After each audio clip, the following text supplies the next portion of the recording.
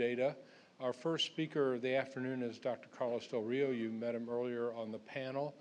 He is in the School of Public Health at Rollins School of Public Health in Emory in Atlanta.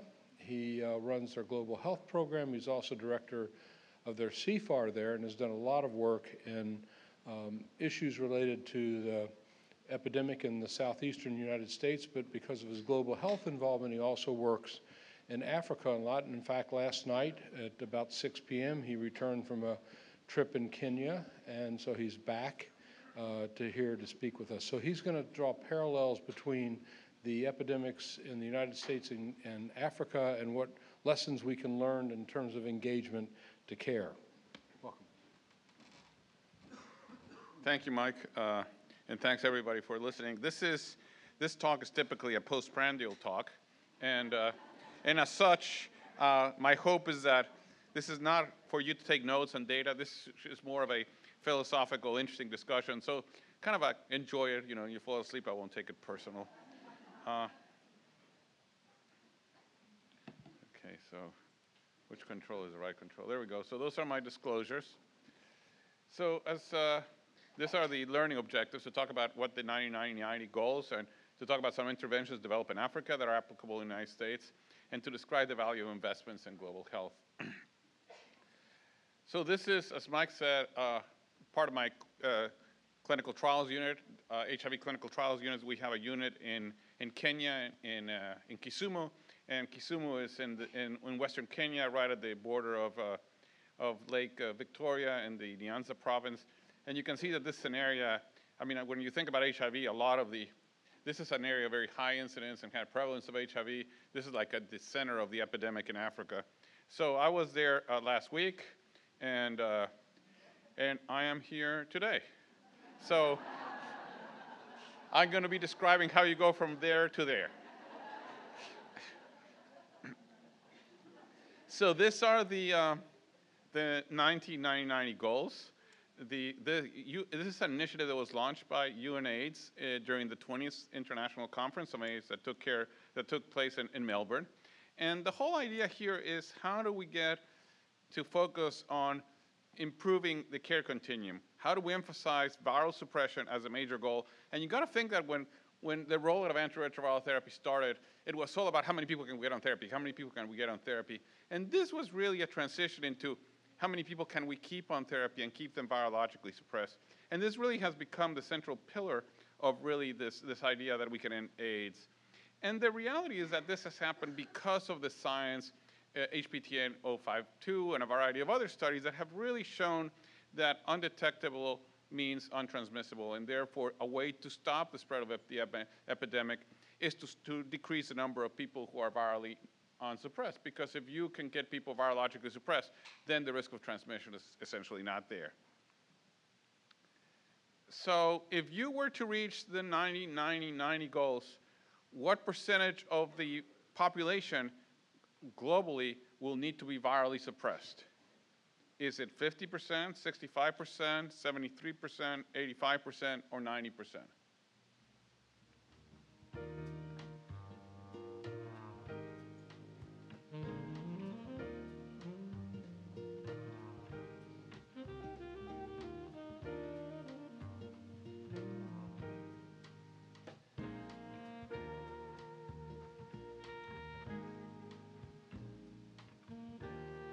Okay, so 38% of you got it right, 73%, and we're going to go into the data.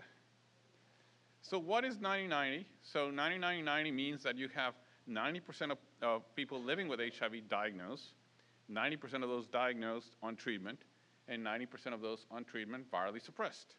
And when you do the math, you come to 73%. If 90-90-90, 73% of people living with HIV are then virally suppressed.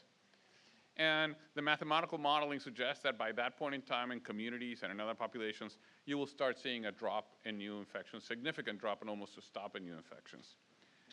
And as a result of this, really, we have always thought about antiretrovirals as something that improves the quality of life, but now it really is at the center of decreasing transmission. And WHO has really made antiretroviral therapy the cornerstone of both treatment and prevention as a result of this. And for the first time, the WHO guidelines talk about treatment and prevention and really focus on antiretroviral therapy because of this. So where are we? Remember, these goals are for 2020, so we're 2 years away. And where are we in the 90-90-90 goals? Well, here we are globally. Globally, 70% of people living with HIV have been diagnosed. Of those diagnosed, 77% are on treatment. And of those on treatment, 82% are virally suppressed. And what this is great. I mean, these are incredibly good numbers. But this means that only 44% of those living with HIV globally are virally suppressed. So as you can see, we have a lot of work to be done to get to 73%. Now, where are we in the United States? What is the biggest challenge in the HIV care continuum here in the US? Is it HIV testing? Is it linkage to care? Is it ART initiation, retention in care, or viral suppression?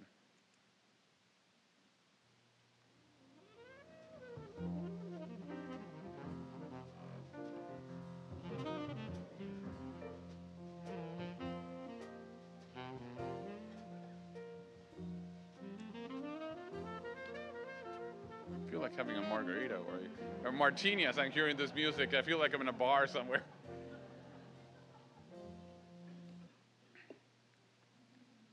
Okay, so yes, so in our country, our biggest challenge is retention and care, because this is what our 90-90-90 goals and our care continuum looks like in the United States. We have about 85% of people diagnosed, according to CDC, so we're very close to getting to the first 90, but we don't do well at all getting to the second 90. And of those diagnosed, only 57% are in care. And of those, and in treatment, and of those on care and in treatment, 80% of them are virally suppressed. So yes, the key for us is really here, right? Globally, the biggest challenge is in the first 90, is we're only at 70% of people diagnosed. We have a lot of people undiagnosed out there. Here in the US, our biggest challenge is engagement, is retention and care, and that's where we need to put our efforts. Now, this is, it sounds good, looks good globally, but if you look here at two examples of sort of specific populations. And when you talk about key populations, the first one is men who have sex with men in Russia, and the second one is injection drug users, people who inject drug in India. And you can see that there you have bigger challenges, right? So when you get down to subpopulations, which are at the center of the epidemic, you really run into significant problems thinking about 90-90-90. And you may be doing well population-wide, but in specific subpopulations, you may not be doing as well. So which countries in Africa has reached 90-90-90? Has somebody gotten there? Is it South Africa, Malawi, Botswana, Ethiopia, or Kenya?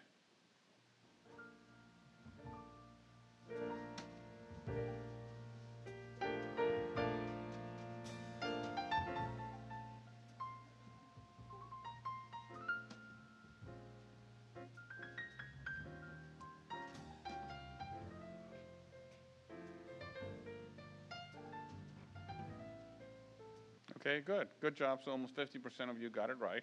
And indeed, the countries that have reached 90-90-90 in their public estimates are Botswana, Cambodia, Denmark, Iceland, Singapore, Sweden, and the UK.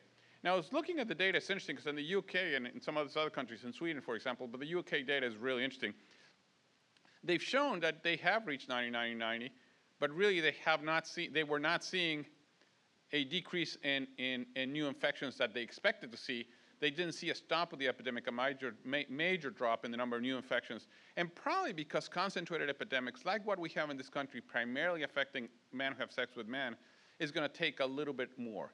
And what they've shown very nicely in the UK is that when they scaled up PrEP, then they really started to see that decrease.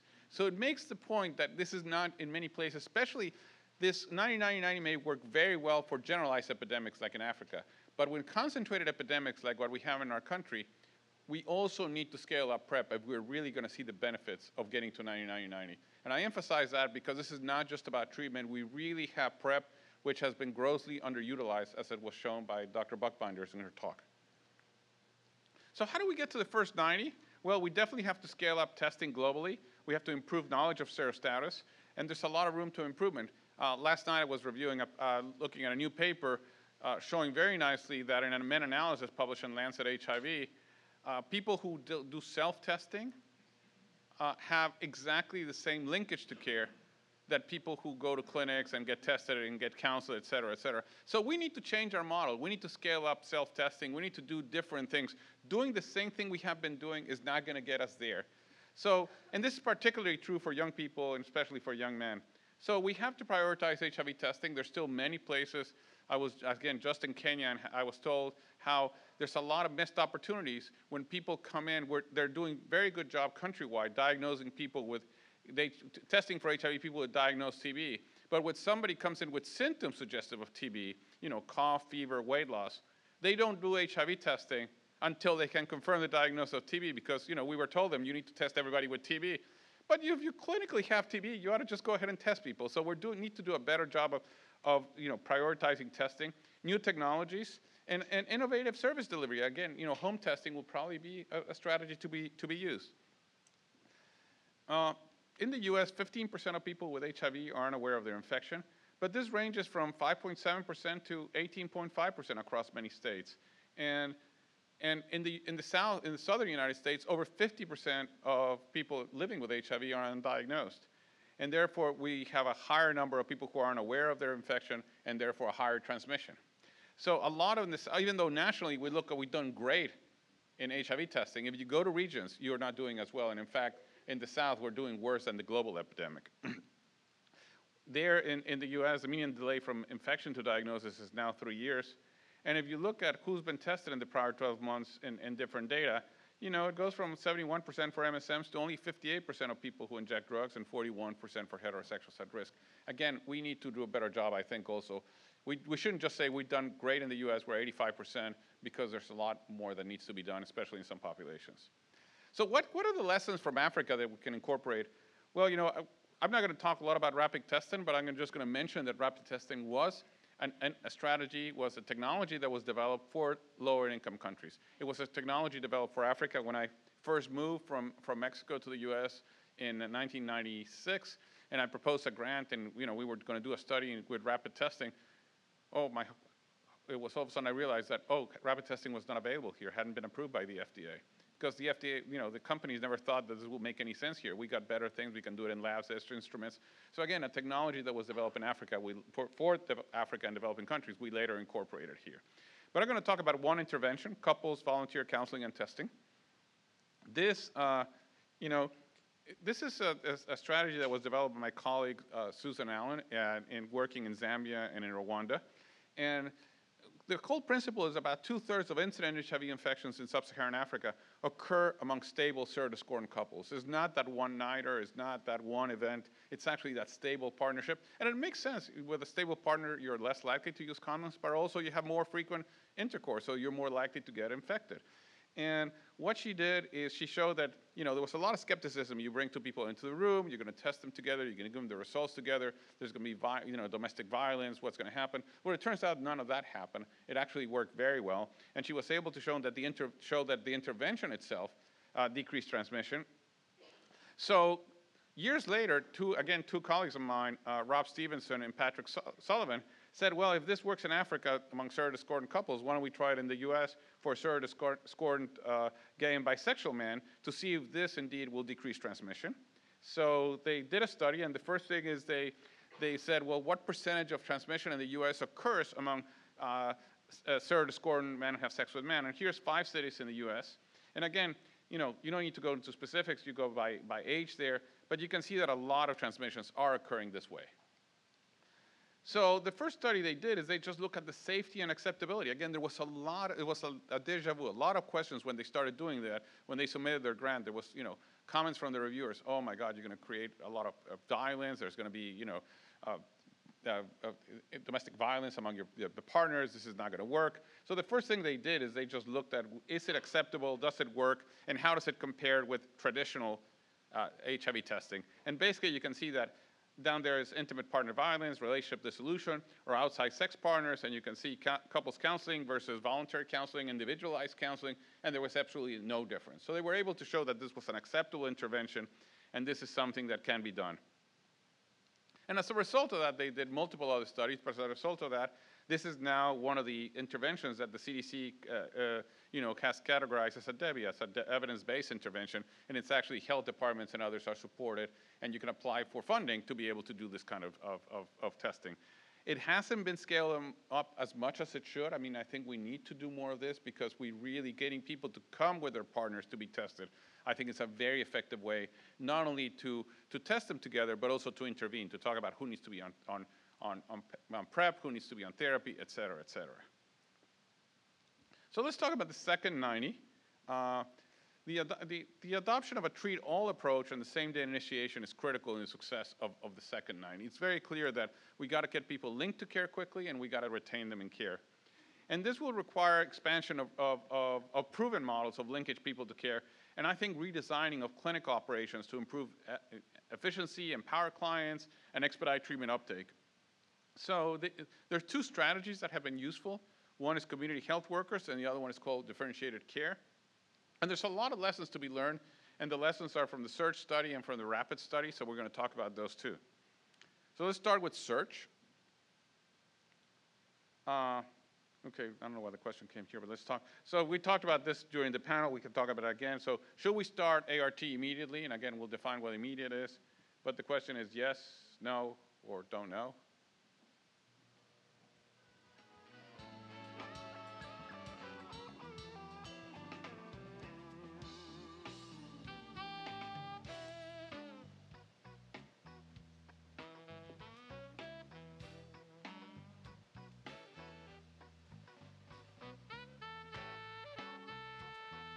Okay, good. Most people are convinced. Okay, so this is a SEARCH study. SEARCH study is a study that has been done in Sustainable East Africa Research and Community Health. It's a study being done in communities in Kenya and Uganda. And it's basically a strategy of a test and treat strategy with compared to country-specific standards in 32 matched rural communities. And in the intervention communities, it's a very complex process. It's annual multi-disease community health campaign. And again, this is sort of not making HIV just about HIV. This is really the investigators go to the communities and they really do health promotion. You get it tested for HIV, for diabetes, for hypertension. There's home-based testing. You know, it's not just HIV testing. It's really about a multi-component disease, sort of a wellness intervention. And those that are tested HIV positive in the intervention communities, there's facilitated linkage to care, immediate appointment, there's personal staff introduction, clinic phone numbers, one-time transportation vouchers, tracking in individuals who do not link, and stream ART and flexible hours, reminders, et cetera. So they're really trying to get people into treatment quickly.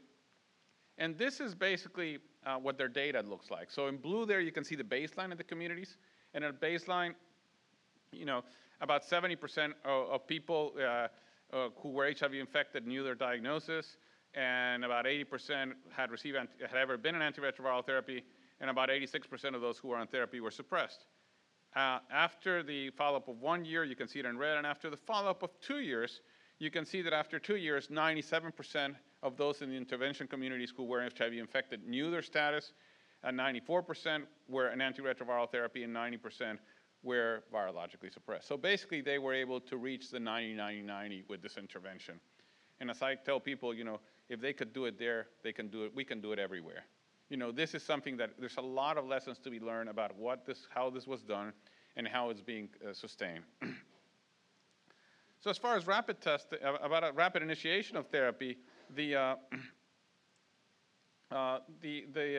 study by Sidney Rosen in South Africa was really the first one to show that, getting people initiating antiretroviral therapy at a first clinic appointment immediately after diagnosis really made significant difference. And what it did, it got people virologically suppressed faster, but it also kept people, they're starting ARV in the initial visit, their increased ART uptake by 36% and viral suppression by 26%. So they were able to get more people to accept starting on therapy. Not because more people accept it, but if you tell somebody come back in a month so we can start you on therapy, and they have to travel 3 hours or walk 4 hours to get to and from clinic, they may not come back, and those people therefore were not started on therapy. But clearly this made a difference. So my colleague Jonathan Colasanti and others in our clinic in Atlanta decided to follow a similar approach. Again, they looked at the National HIV Strategy and they said, linkage to care within 1 month makes no sense. And they look at our clinic, and it was taking us between diagnosis to getting people into ART was taking 4 to 8 weeks between one thing and the other. And they said, we got to change that. We got to make sure that we can get people an appointment within 72 hours of diagnosis, and we need to start them on therapy. So again, this is looking at what the program is called REACH, and you can see before REACH and after REACH, the comparison. Before REACH, there's 117 patients that were referred to our clinic. After REACH was started, there's 80 there. And you can see that the days that it took from first scheduled provider visit was 15 days pre-REACH to 4 days. The days of first day attendance visit went from 71 to 5 days. And the days to start antiretroviral therapy went from 21 days. So 3 weeks was almost taking us from the time they reached the clinic, not from diagnosis, to 7 days once we started this program. And what it showed at the bottom is basically you can see that the time to virologic suppression went down from 67 days to 41 days. So yes, we got a lot of people faster into therapy, but we also got people virally suppressed much sooner. And I guess, as you heard before, this has implications for transmission. So obviously this can be done, and the question is, what is rapid? Is rapid immediate, like they do in Lesotho, for example, recently, or they did in South Africa, in which you get tested and you get started on therapy right away? Yeah, you could potentially do that. We're, in fact, just submitted recently a study to try to get funded to start people in the emergency room and see if we can do that.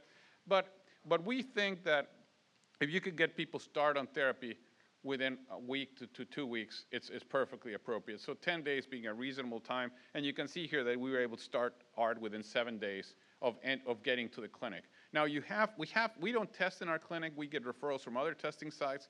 We need to close the gap between diagnosis to getting to the clinic. That's still the link for us. So establishing stronger links to testing sites, so when somebody's diagnosed, we can rapidly get them into the clinic, I think is sort of a key strategy in achieving these goals. But yes, this is doable, this is possible, and patients and providers do very well. Interestingly, the patients were much more open to this when we started the program about 1.5 years ago, and a lot of providers were very skeptical.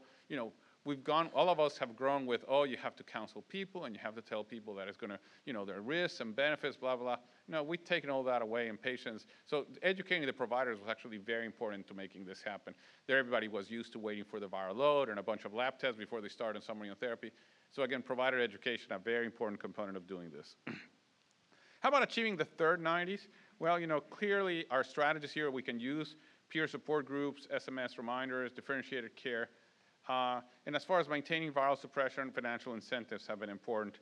And what is differentiated care? It's basically trying to decide how do you space out your visits, who do you decide to see, who needs to be seen more frequently, who doesn't, so not make the rules that everybody has to see every time, all the time, the same way.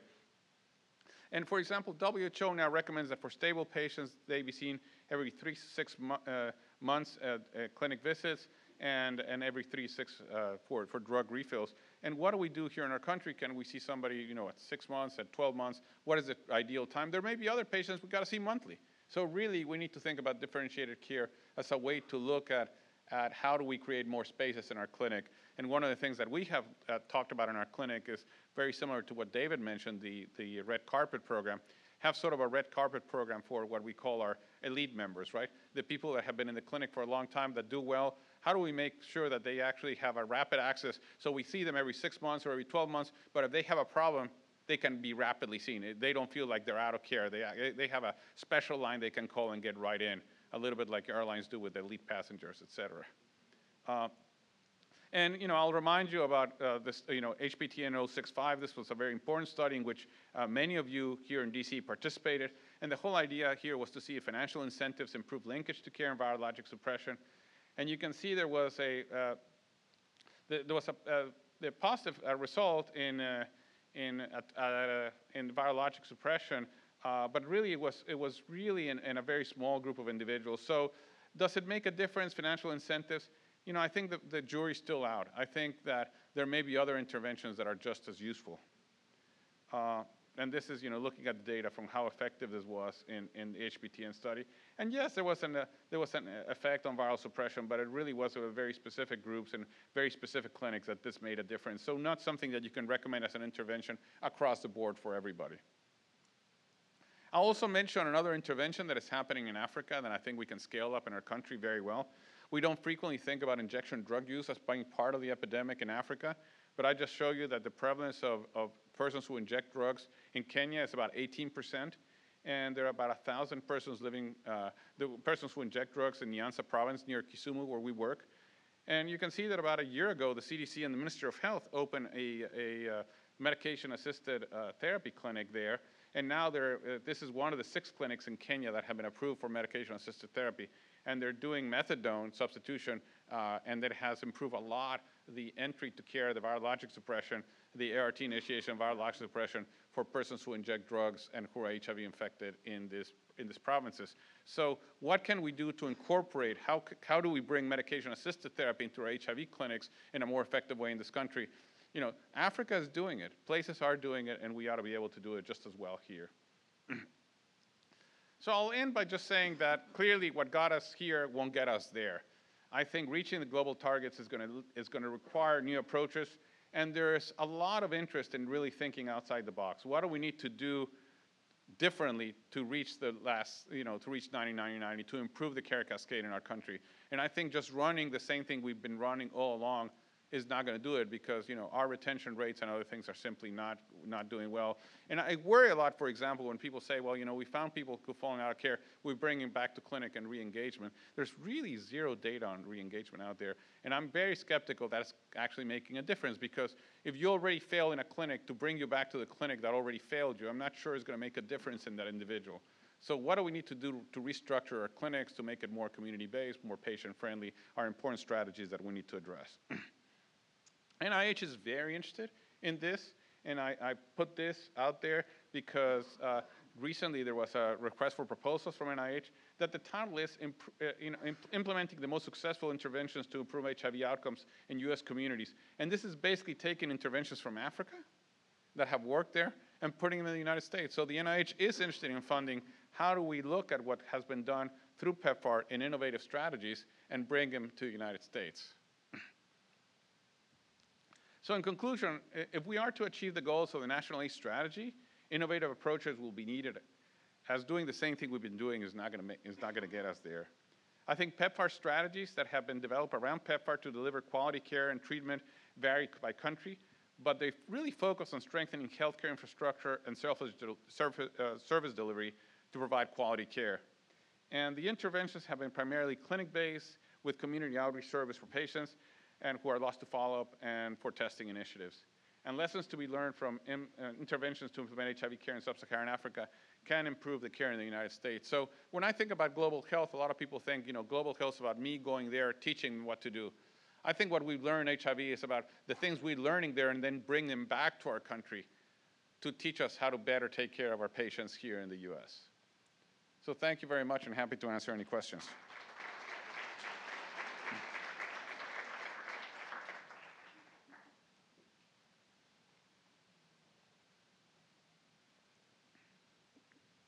Got some cards?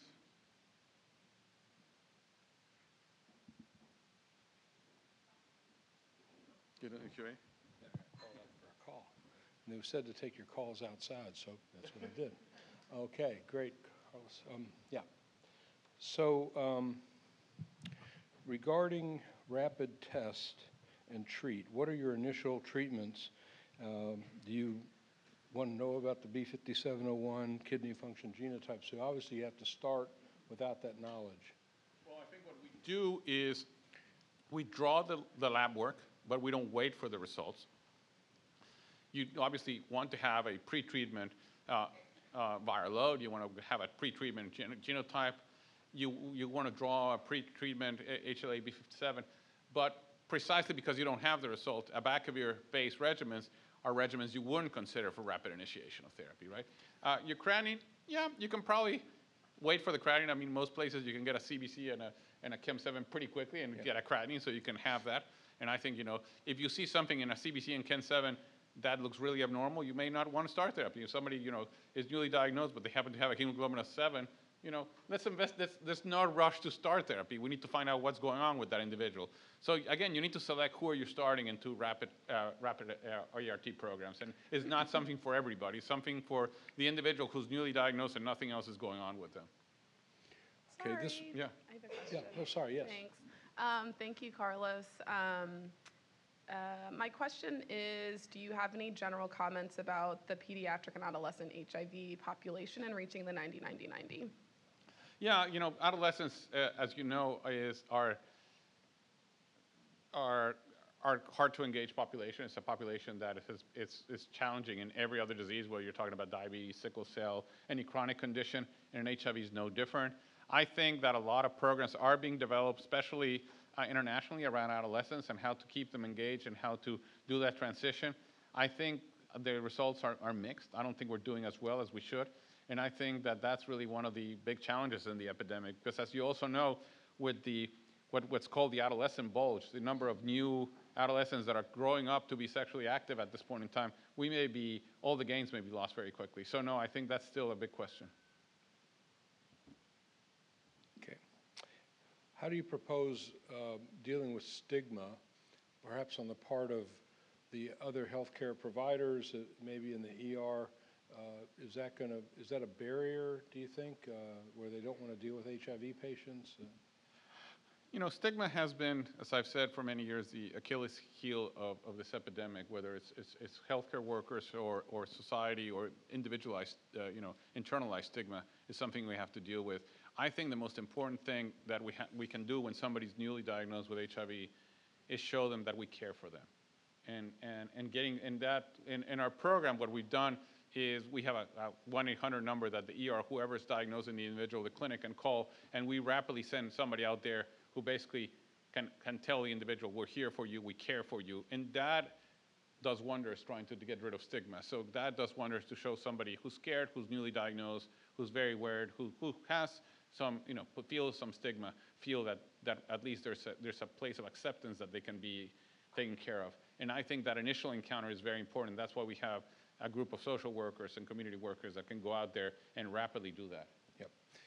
Second question is telemedicine. So could you imagine a situation where you're dealing with more rural areas of either Georgia, Alabama, Mississippi, where you've got telemedicine, you could do testing at the remote site, it comes back positive, and then you initiate therapy by television video screen? I think so. And in fact, I haven't seen it for HIV treatment and initiation, but my colleague Patrick Sullivan and a group that he's working with have developed a PrEP kit. So you mail this kit very much like the 23andMe kit, and then you do your own testing, you submit your results, and then you get FaceTime, you're giving the results, and then they mail you back your drugs, and that's how PrEP is working in rural areas. So you can do this totally remotely with a kit that you put in the mail. Right. But, as I think about that, part of it, like you said, that you care and that empathy, that's a little bit harder to convey by video screen, but hopefully there'll be other healthcare professionals who can support the patient as you give them a diagnosis, I would guess.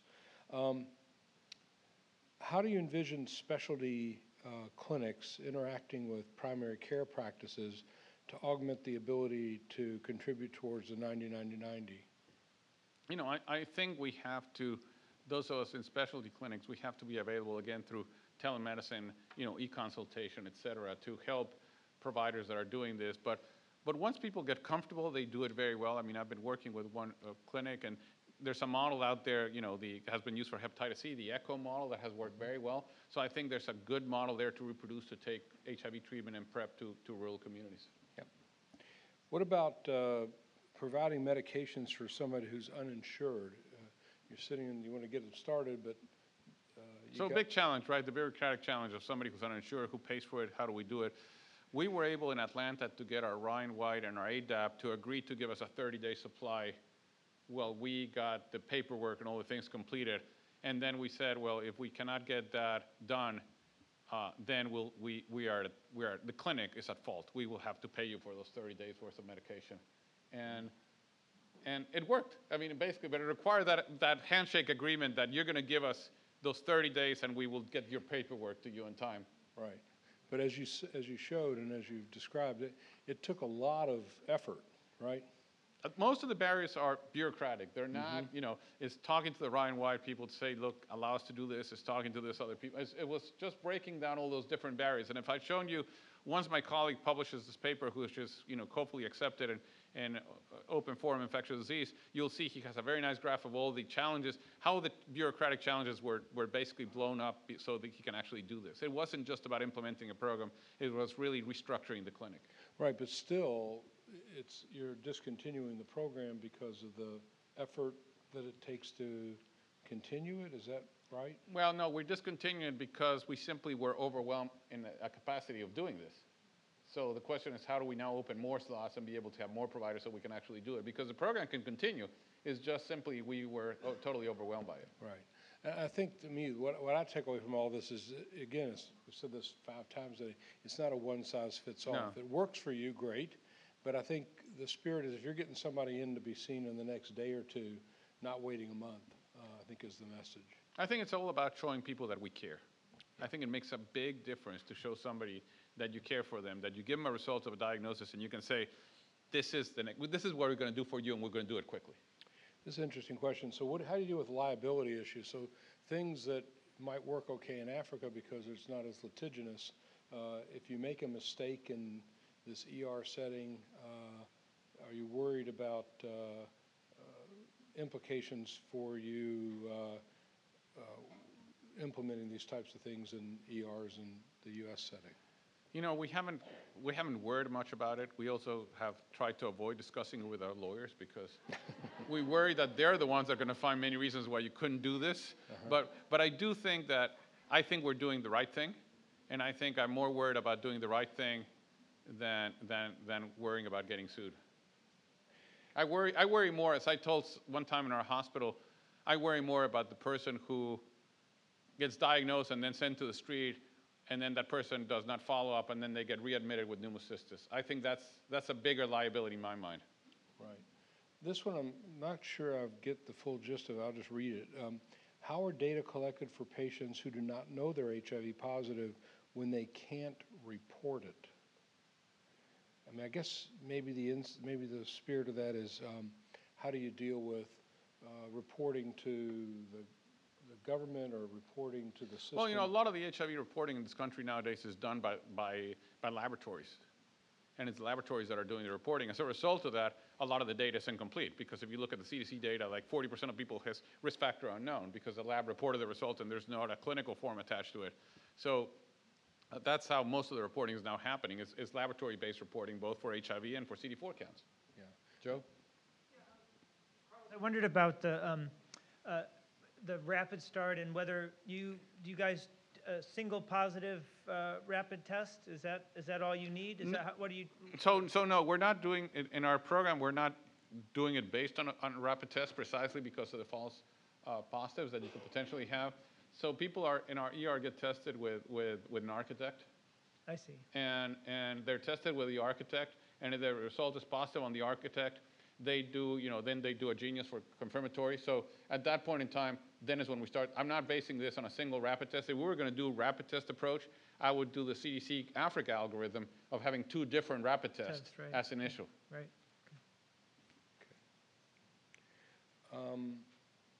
So this is about improving in community involvement to improve the retention. So the social, cultural, behavioral barriers to adherence and retention in the United States, how can we take models from Africa and apply that or scale it up to help the retention overcoming these barriers? Suggestions? Well, clearly, I mean, it's thinking more of a community health worker approach. I think, I love the global health approach, the community health worker. The challenge is that if you read everything in global health, it's like the poor community health worker is this person that everybody puts things on, and everybody thinks that the community health worker is going to do everything that the health system is unable to do. And then we actually have them as volunteers. We don't pay them, right? And I think, I say that if we're going to have a community health worker approach, we got to pay people to do this. This is a paid job, and they need to be part of the healthcare system. So maybe we need to change the name and not call them community health workers, but just call them outreach health workers, or whatever you want to call them. But yeah, going more to where the patient is, to the individual is, to their household or to their environment, rather than expecting somebody to come to clinic. And think about just think about the number of hours that if somebody has a clinic, it has to be seen in clinic, the number of hours that they are wasting because of their transportation, waiting in our clinic. For that 10 or 15, 20-minute visit, they probably wasted half a day or a full day. How can we do to make that easier and maybe go out to the individual to make sure everything is okay? This last question was about Botswana. What are they doing different than, say, other African countries that aren't hitting 90, 90, 90? Well, first of all, you know, Botswana, it's a pretty wealthy African country. You're talking about, I mean, there's Botswana, Malawi. I mean, you're talking about very different countries from their economics and what they're able to do. Botswana is really a middle income, a lower middle income country.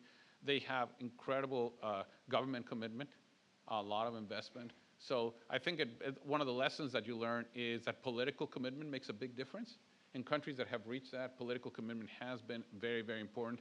So don't underestimate the power of political commitment. I think this city is a good example of that. When there was no organization or no political commitment, it was a mess. And when the things were aligned and there was political commitment from mayor down, all of a sudden things are working. So I think don't underestimate the power of political commitment in reaching the goals of 90-90-90. And it has to be sustained. Yeah. You can't just start and stop. Okay, well, thank you very much, Carlos. Great job.